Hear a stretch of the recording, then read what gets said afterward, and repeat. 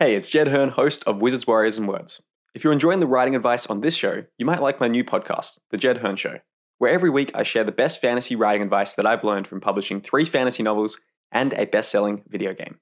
There's over 12 episodes that you can listen to right away, including my top 10 fantasy books of all time, how to make fantasy names that don't suck, 2 rules that make writing effortless, and my complete summaries of Brandon Sanderson's and Neil Gaiman's writing classes, and much more. Check it out by searching for The Jed Hearn Show in your podcast app. Hiring for your small business? If you're not looking for professionals on LinkedIn, you're looking in the wrong place. That's like looking for your car keys in a fish tank. LinkedIn helps you hire professionals you can't find anywhere else, even those who aren't actively searching for a new job but might be open to the perfect role. In a given month, over 70% of LinkedIn users don't even visit other leading job sites. So start looking in the right place. With LinkedIn, you can hire professionals like a professional. Post your free job on linkedin.com/achieve today. Hold up. What was that? Boring. No flavor. That was as bad as those leftovers you ate all week. Keke Palmer here, and it's time to say hello to something fresh and guilt-free. HelloFresh. Jazz up dinner with pecan-crusted chicken or garlic butter shrimp scampi. Now that's music to my mouth. HelloFresh. Let's get this dinner party started. Discover all the delicious possibilities at HelloFresh.com.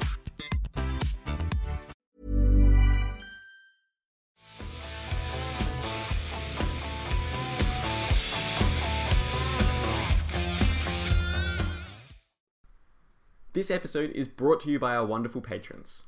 If you would like to help support the show and get access to cool bonuses like free advanced reader copies of our new books, feedback on your own writing, ad-free episodes, and more, please go to patreon.com/Wizards, Warriors, Words.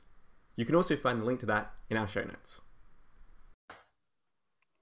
Hello and welcome to Wizards, Warriors, and Words, a fantasy writing advice podcast. I'm Jed Hearn, author of The Thunder Heist, and I'm joined by my co-hosts, starting with Mike. Oh, correct. Me first. Okay, hi. Yeah, I don't feel like doing anything else. It's too hot in here. Hi, I'm Rob Hayes, author of, I'm going to pick a book. Hang on, here we go. Here's one that nobody's ever read. Drones. A sci-fi book about emotions being harvested, I believe. It is, but nobody knows that because it's never been read by anybody, so it's fine. Fletcher wrote it anyway. So. And lastly, Dirk. I am Dirk, author of the Paternus trilogy. And we are joined once again by the wonderful John Gwynn. John, welcome back to the show. Hey guys, great to be here again.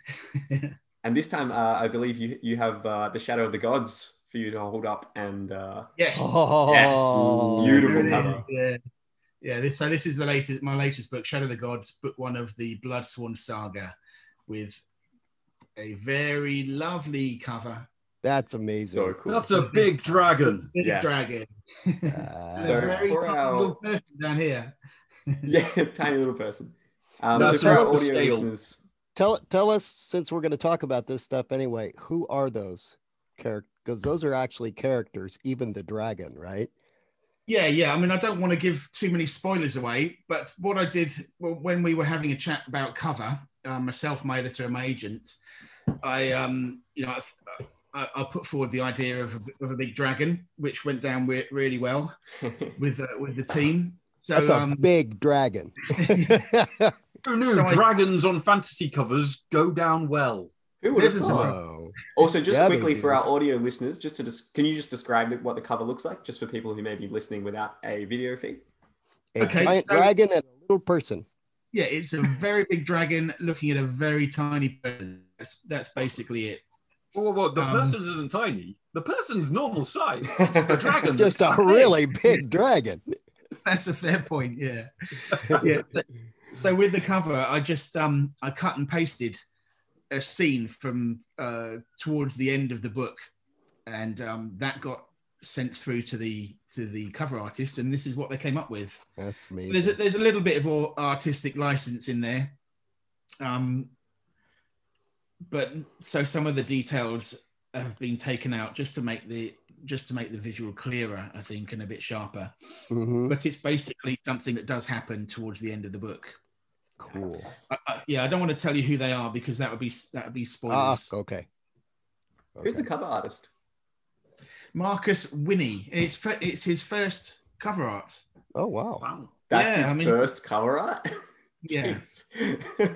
Okay. I think, he's a great guy, and he's on Instagram. And I think he worked on things like Justice League, in the art crew there. But so that's his first cover. And the good news is I've just heard he's signed up for book 2 as well, so he'll be doing the second cover. Oh, awesome! Yeah, that's beautiful. So it's I really Marcus, Marcus. How do you spell his last name? Whinney. Marcus Winnie. Marcus Winnie. Marcus. So are you writing book 2 at the moment? I finished book 2. Okay. Yeah.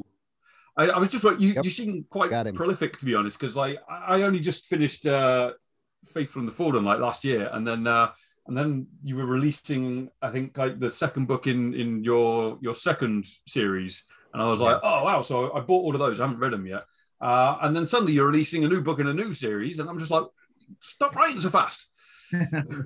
Well, I think I maybe fast compared to some, but it's pretty much kind of the standard industry regulation. I think it's roughly a book a year. Yeah. Since I started, it took me about 6 or 7 years to write Malice, the first book, but since then it's been roughly a book a year. They're big books too. Do you keep? Are you a word counter? Do you try to hit a word count a day? I am. So how many days a week do you write? Well, I'm very lazy, so I finished book 2 about a month ago, and I haven't written anything over the last. It's been a busy month. I take big long breaks between. Yeah, but when I sit down to write, I try to do I aim for 2,000 words a day, something like that. If I hit, somewhere between 10 and 15,000 words a week, then I'm really happy. Those are kind of targets I set myself. I don't always make them, but that's what I aim for. It sounds almost reasonable. I tell myself. So I thought today we could. It's closer and closer, and yeah, that can be its own type of motivating. I thought that for today we could kind of continue on with something that we sort of were foreshadowing a bit at the end of our last talk, which is the idea of sort of incorporating, Viking history and myth and inspiration into your own work. So for you, John, what is it about kind of the Viking mythos, I guess, that fascinates you? Well, I think, it's going back to being a kid for me. I think all of my writing, when I started writing, my only mantra was write what you want to read. Yep. That's always really important to me. So what I wanted to read is stuff that I've grown up loving, with a contemporary twist, So right back from the first book I fell in love, I can remember, was the Book of Three by Lloyd Alexander. It got made into a Disney movie after a while. The Black Cauldron. I don't know if that's the bell with you guys, but I was only 7 or 8. I saw that when it was released. Yeah. Me too. Cool. Yeah. So I was read that by my teacher when I was 7 or 8 years old. The teacher sat us all down on the carpet in a circle, and he pulled out this book and started reading. And I just remember being whisked away to this mythological, fantastical world with oracular pigs, and brave warriors and dead soldiers. And I begged my mum to buy me book 1 and 2, and I think she took me out that weekend and got them, and that was the beginning of me being hooked on fantasy.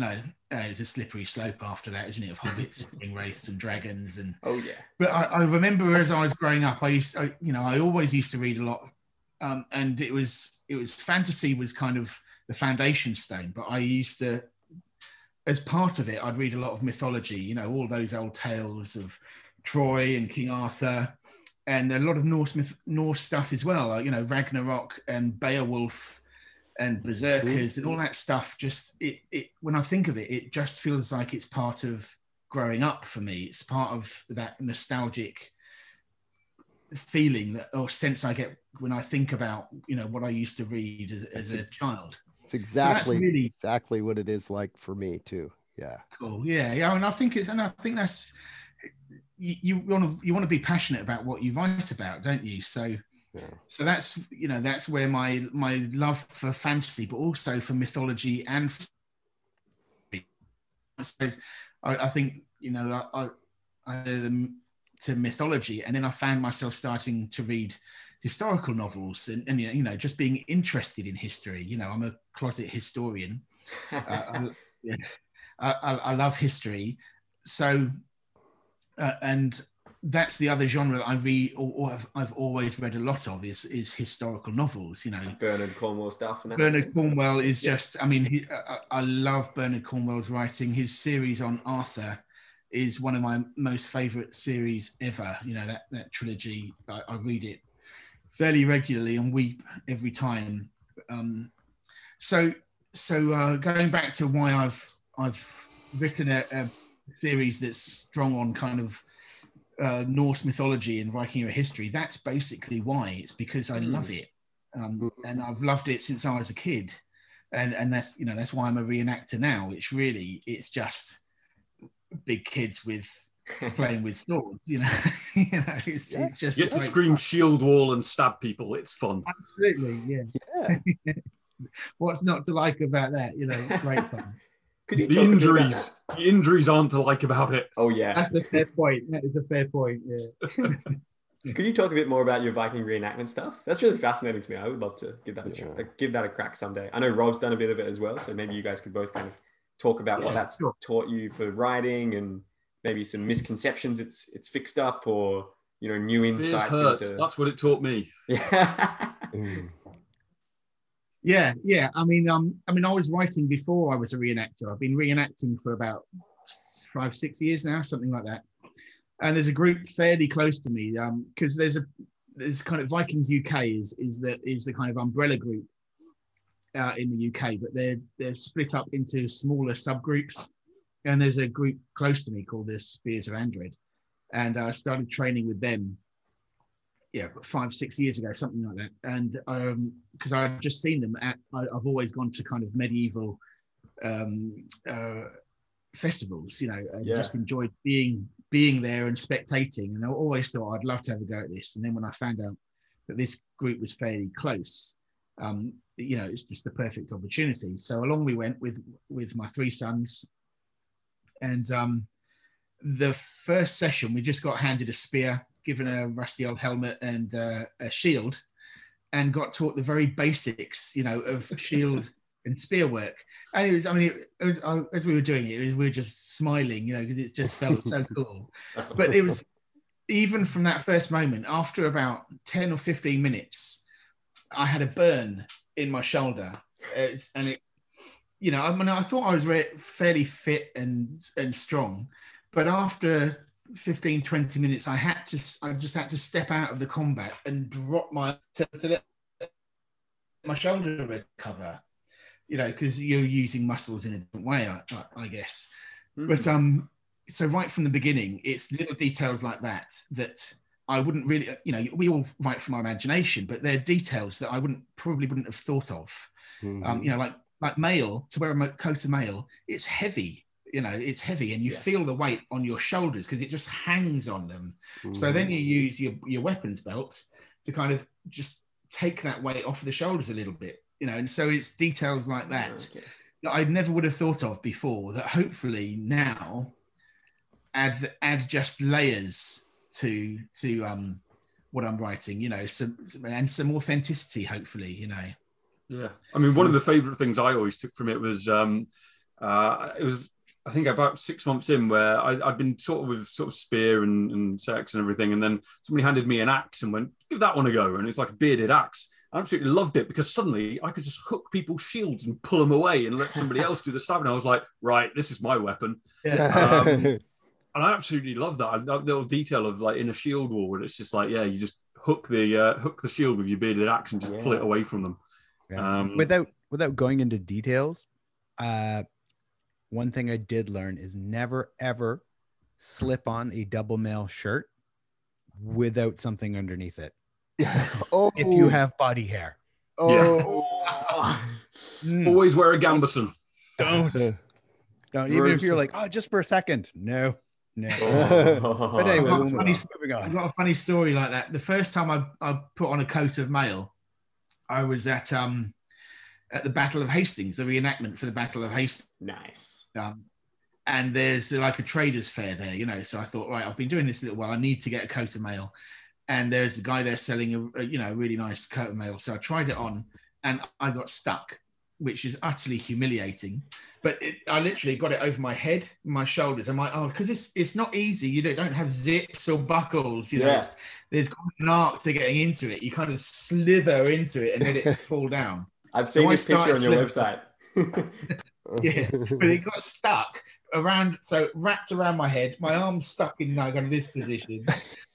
And honestly, I couldn't get it on. I couldn't get it off. I couldn't move. And then I started to panic a little bit. And then this noise kind of started filtering through the mail. And I realized it was laughter. It was first of all my family who were all with me and have found it utterly hilarious. But then, a crowd was around us just found. So that's one of my most humiliating moments. But I want to try and write a character now who gets stuck in his coat of mail. Yes. Yeah. Yeah, you just don't see that, do you? You don't see that moment when, before the big battle where Aragon is trying to get his mail armor on and he's stuck in there and all the other people are trying to yank him out of it. Yeah. I think there's a reason why in that scene when he's getting dressed for heading out for the Black Gate, he's got people dressing him. There's a reason for that. Yeah. Yeah, it's not just him being lazy and not picking out his own outfit. It's like you have to have people help you with this. Otherwise, you're not going to make it out. Squires are for. What are some other details about, combat or armor that you've picked up from the Viking reenactment stuff? Oh, I mean, so many. I mean, the one that Rob mentioned is a great one, about the bearded axe and using that to hook a shield.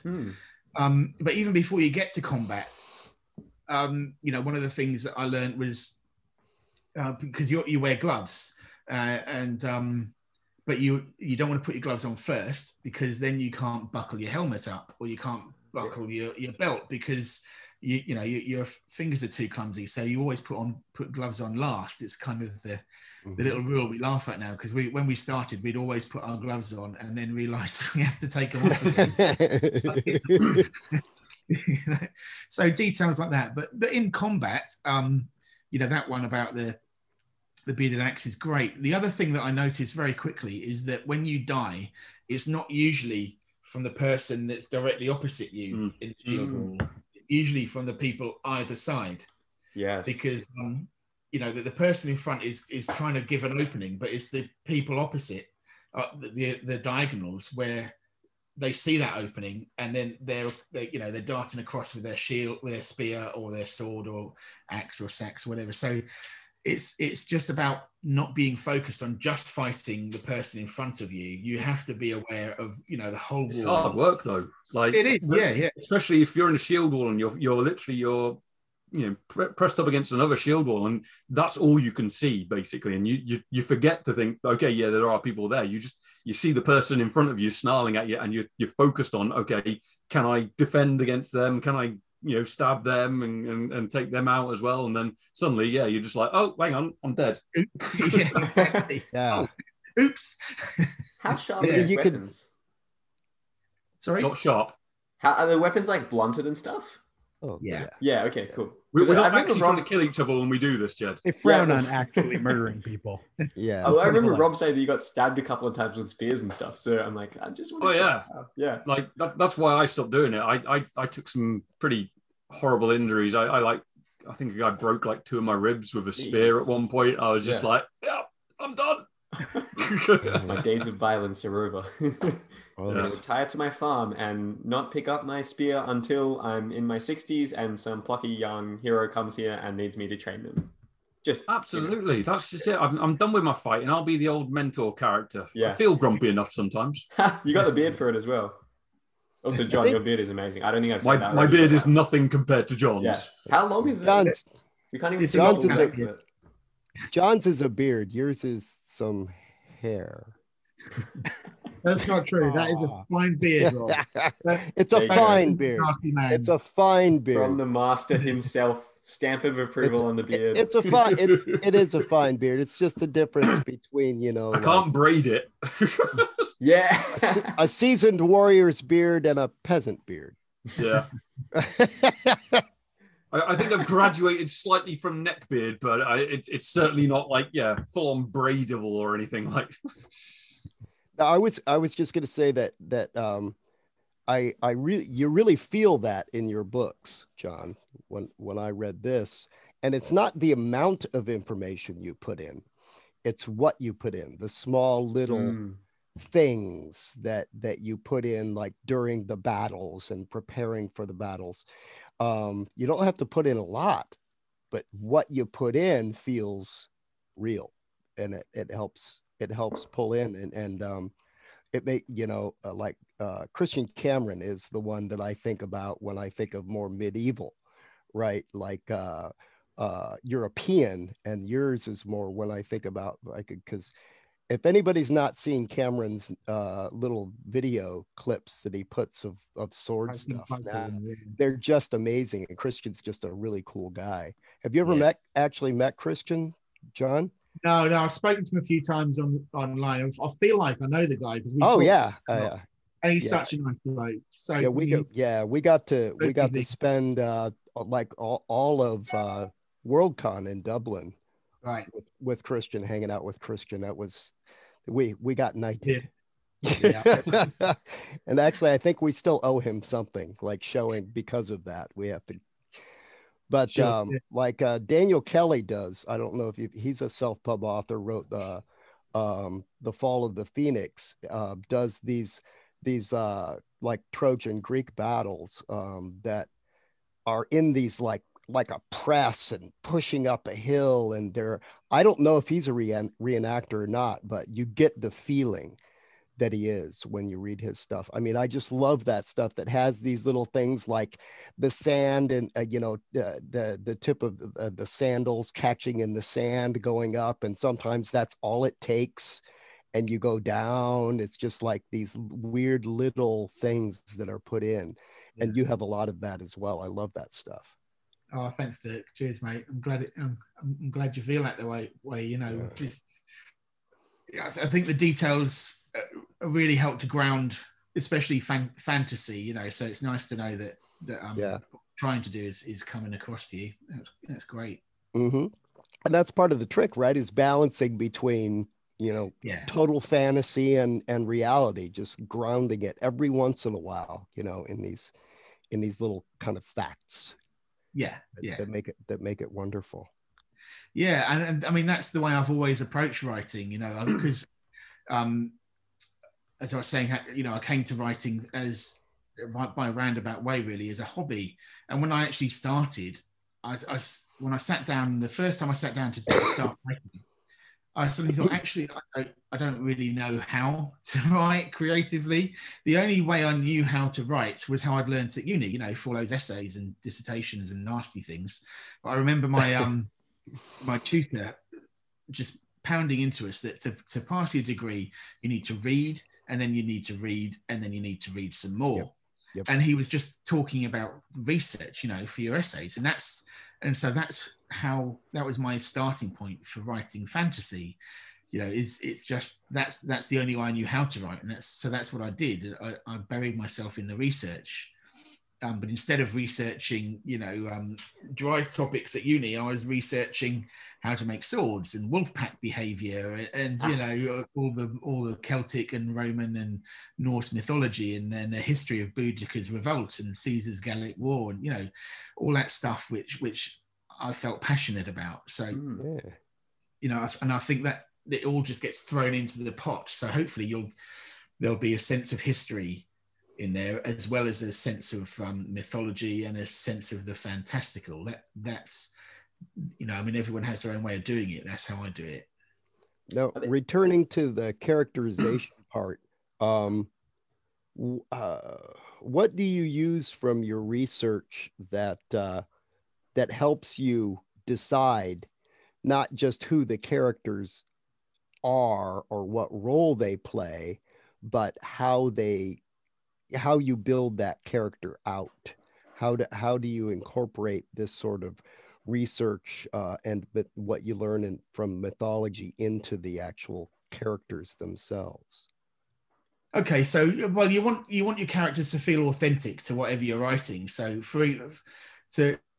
thinking about my latest series, which is the Norse inspired one, I've tried to start off with characters that would feel authentic in that historical period. So you've got one who's a slave, who's a thrall, or an ex-slave. He's a slave on the run, actually, being hunted.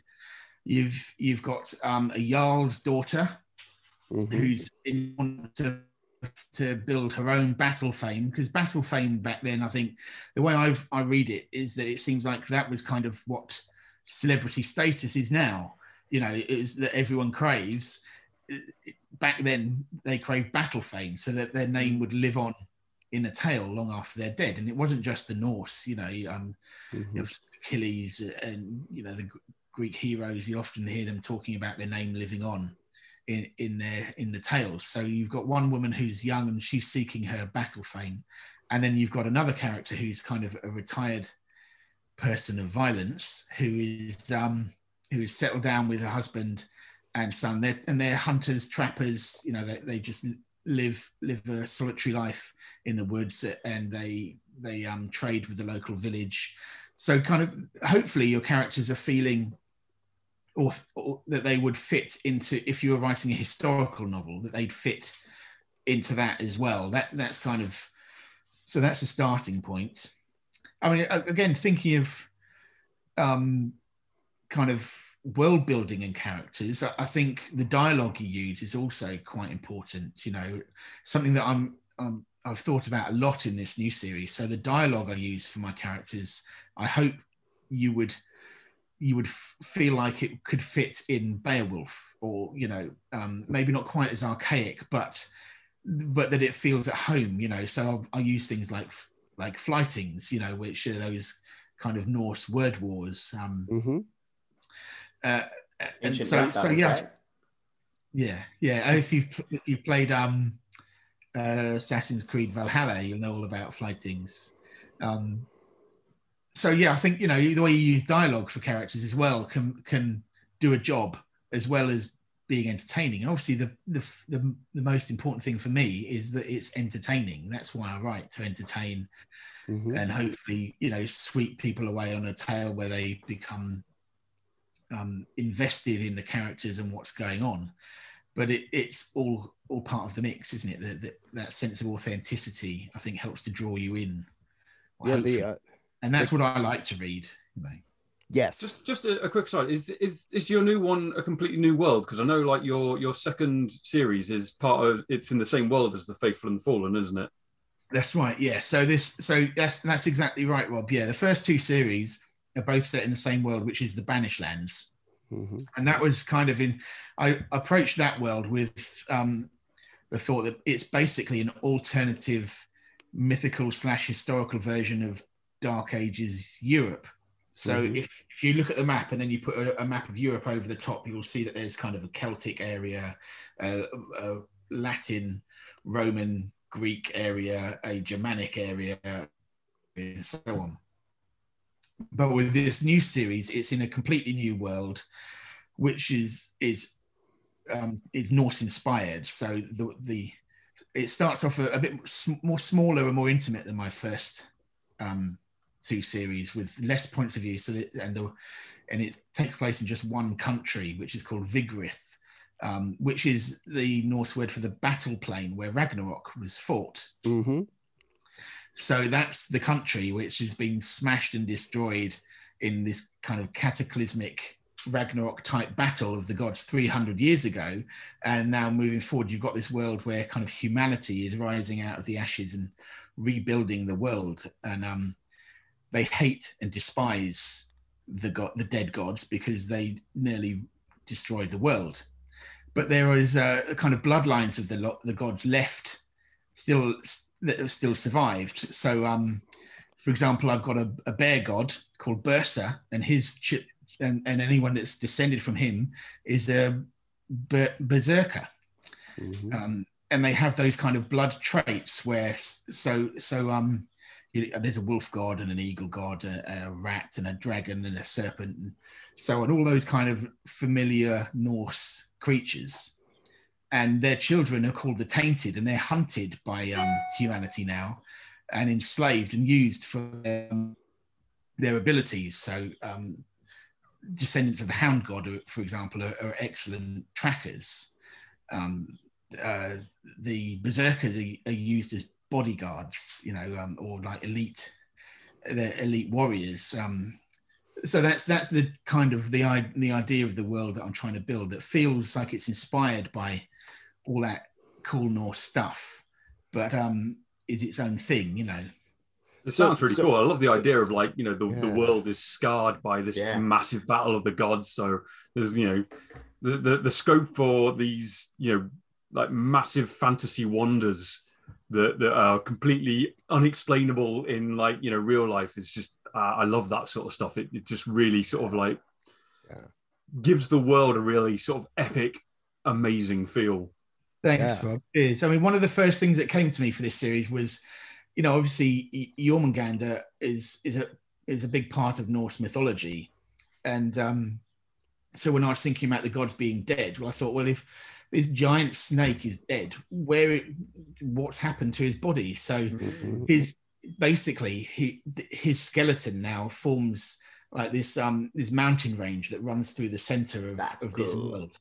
And his skull is kind of opening out into the sea in a fjord, and there's a city built within it. So the god's called Snarka, Dread Snarka, and the city's called Snakavik. So that's the cool. Thank you. I mean, that's the kind of ideas that I tried to put into this, where it feels fantastical, but it also feels like it's a logical continuation from something like Ragnarok, And I was going to ask, I was asked if so you use that this was Ragnarok out of Norse mythology, or was it Ragnarok like? And is it Jormungandr or Jormungandr like? It sounds like you're actually referencing as this was the thing. So Thor called Thor did exist, right, in your world. Okay, so no, the idea is that it takes those ideas. So it's taken Ragnarok as kind of a springboard. And I've got a certain god called Snarka, but he's not like Jormungandr in that he's probably more like Ymir, who is the father of the gods. So if you're familiar with Norse mythology, the god Odin and his brother killed. Yeah. It's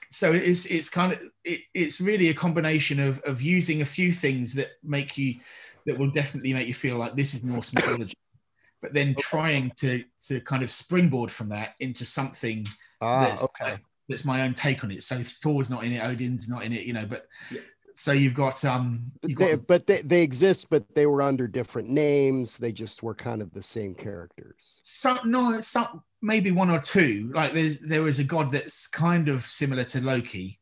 Okay. But most of them I've tried to just give a different backstory. That's awesome.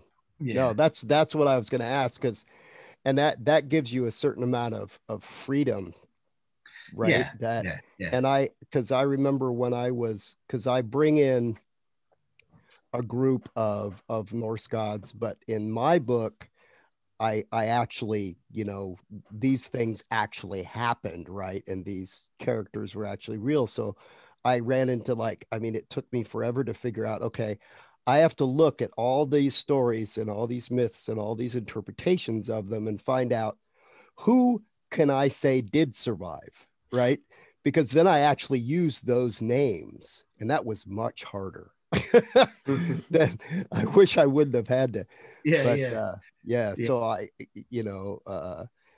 So I have, these characters and these names, including some Valkyries that are pulled right out, that it's never said. It either says that they survived or it never says they didn't. So I could pretend that they survived. Yeah, cool. Yeah.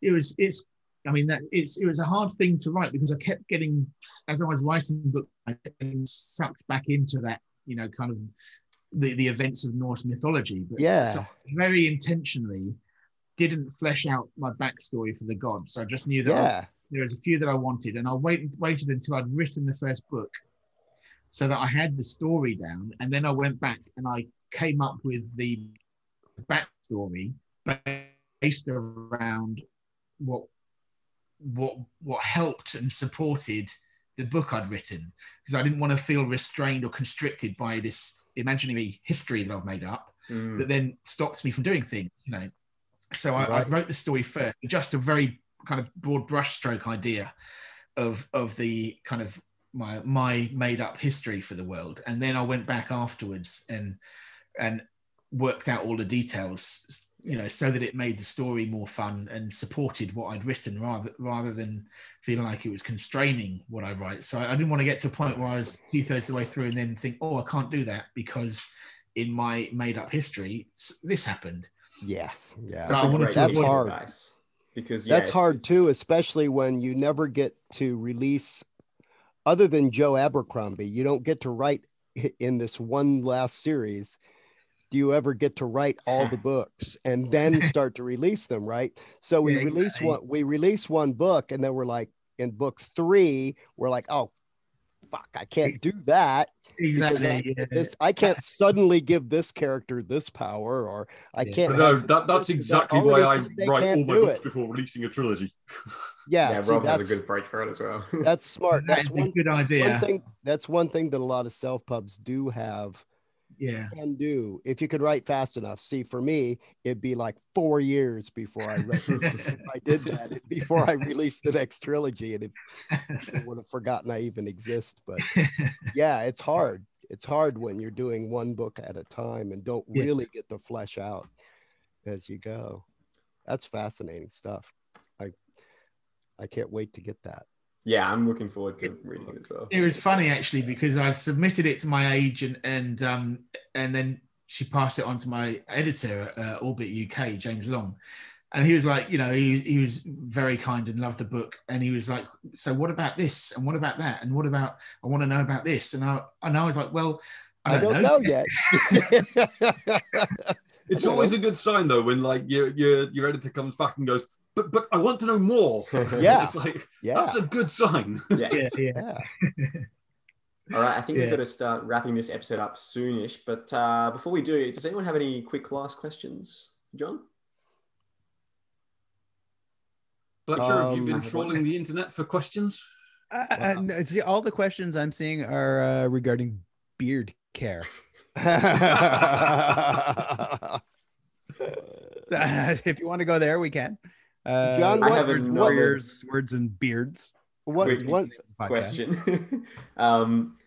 What is your favorite underrated Viking myth? Because I think a lot of people are, maybe not a lot of people, but there's in pop culture a lot of general knowledge about Ragnarok or Thor or Loki or whatever, and the Marvel movies have helped with that. But what is an obscure Viking myth that they're very different, but people are aware of the names at least.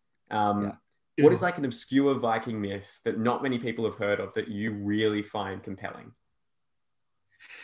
Okay, I mean, there's lots, but one that springs to mind straight away is, and I don't think this is particularly familiar, but I might be wrong, but it's Loki's quarrel, and it's where Loki is being kicked out of a feast with all the gods, and there's a giant that's been making the feast and his 2 servants, and Loki turned up and he didn't like the fact that they were all happy, so he killed one of the servants of the giant just to kind of vent his dislike of this, and he got chased away from the feast and banned, but he comes back, and that's kind of the backstory to the actual story. And then the story begins with him coming back and just swaggering into the hall and demanding a seat, and it's very cleverly written. It's another book that's in the Poetic Edda, and each god in the feast, so it starts with Odin,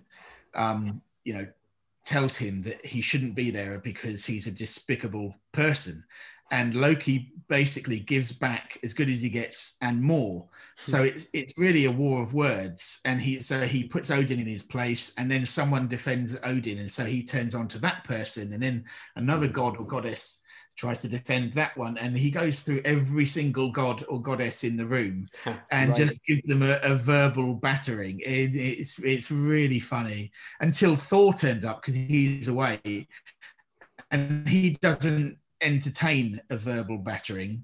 No, he doesn't even try to get into it. He just says, if you don't shut up, I'm going to smack you on the head with Mjolnir. And like he ends up saying, okay, and I'll shut up. Yeah.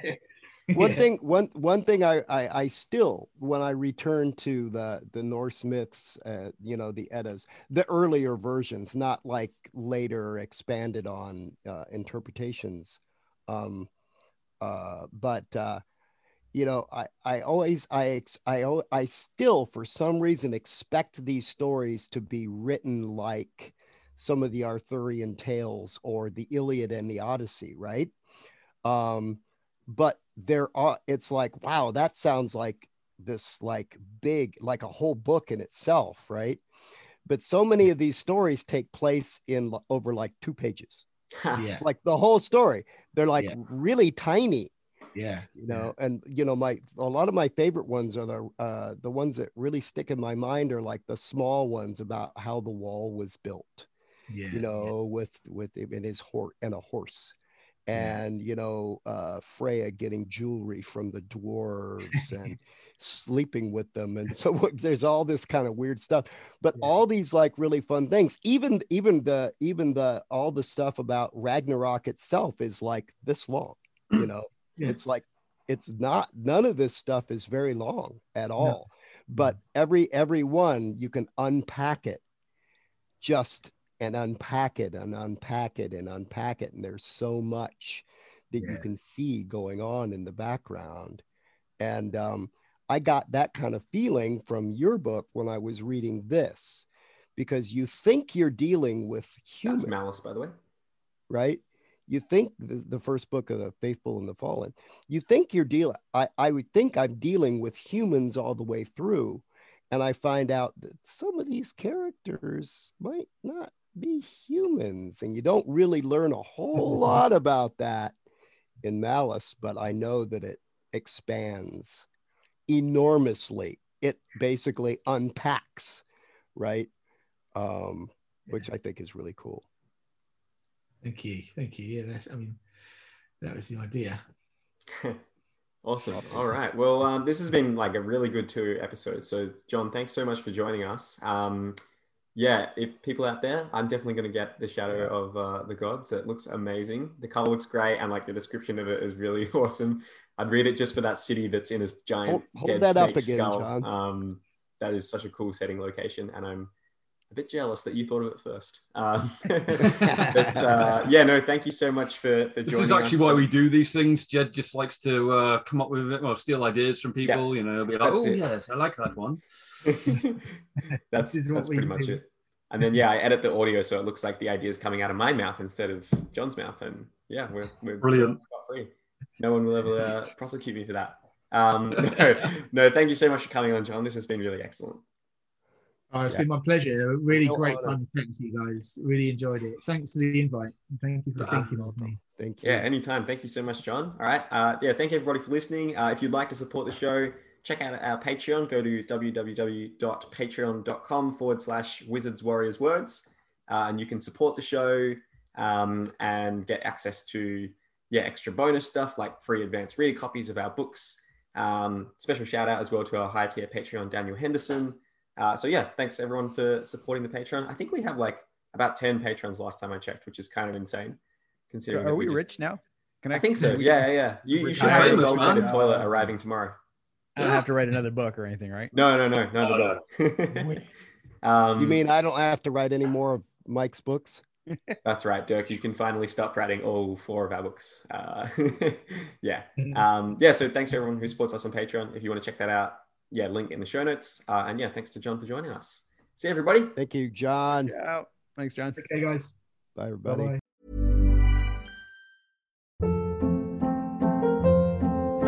Hold up. What was that? Boring. No flavor. That was as bad as those leftovers you ate all week. Keke Palmer here, and it's time to say hello to something fresh and guilt-free. Hello Fresh. Jazz up dinner with pecan-crusted chicken or garlic butter shrimp scampi. Now that's music to my mouth. Hello Fresh. Let's get this dinner party started. Discover all the delicious possibilities at HelloFresh.com.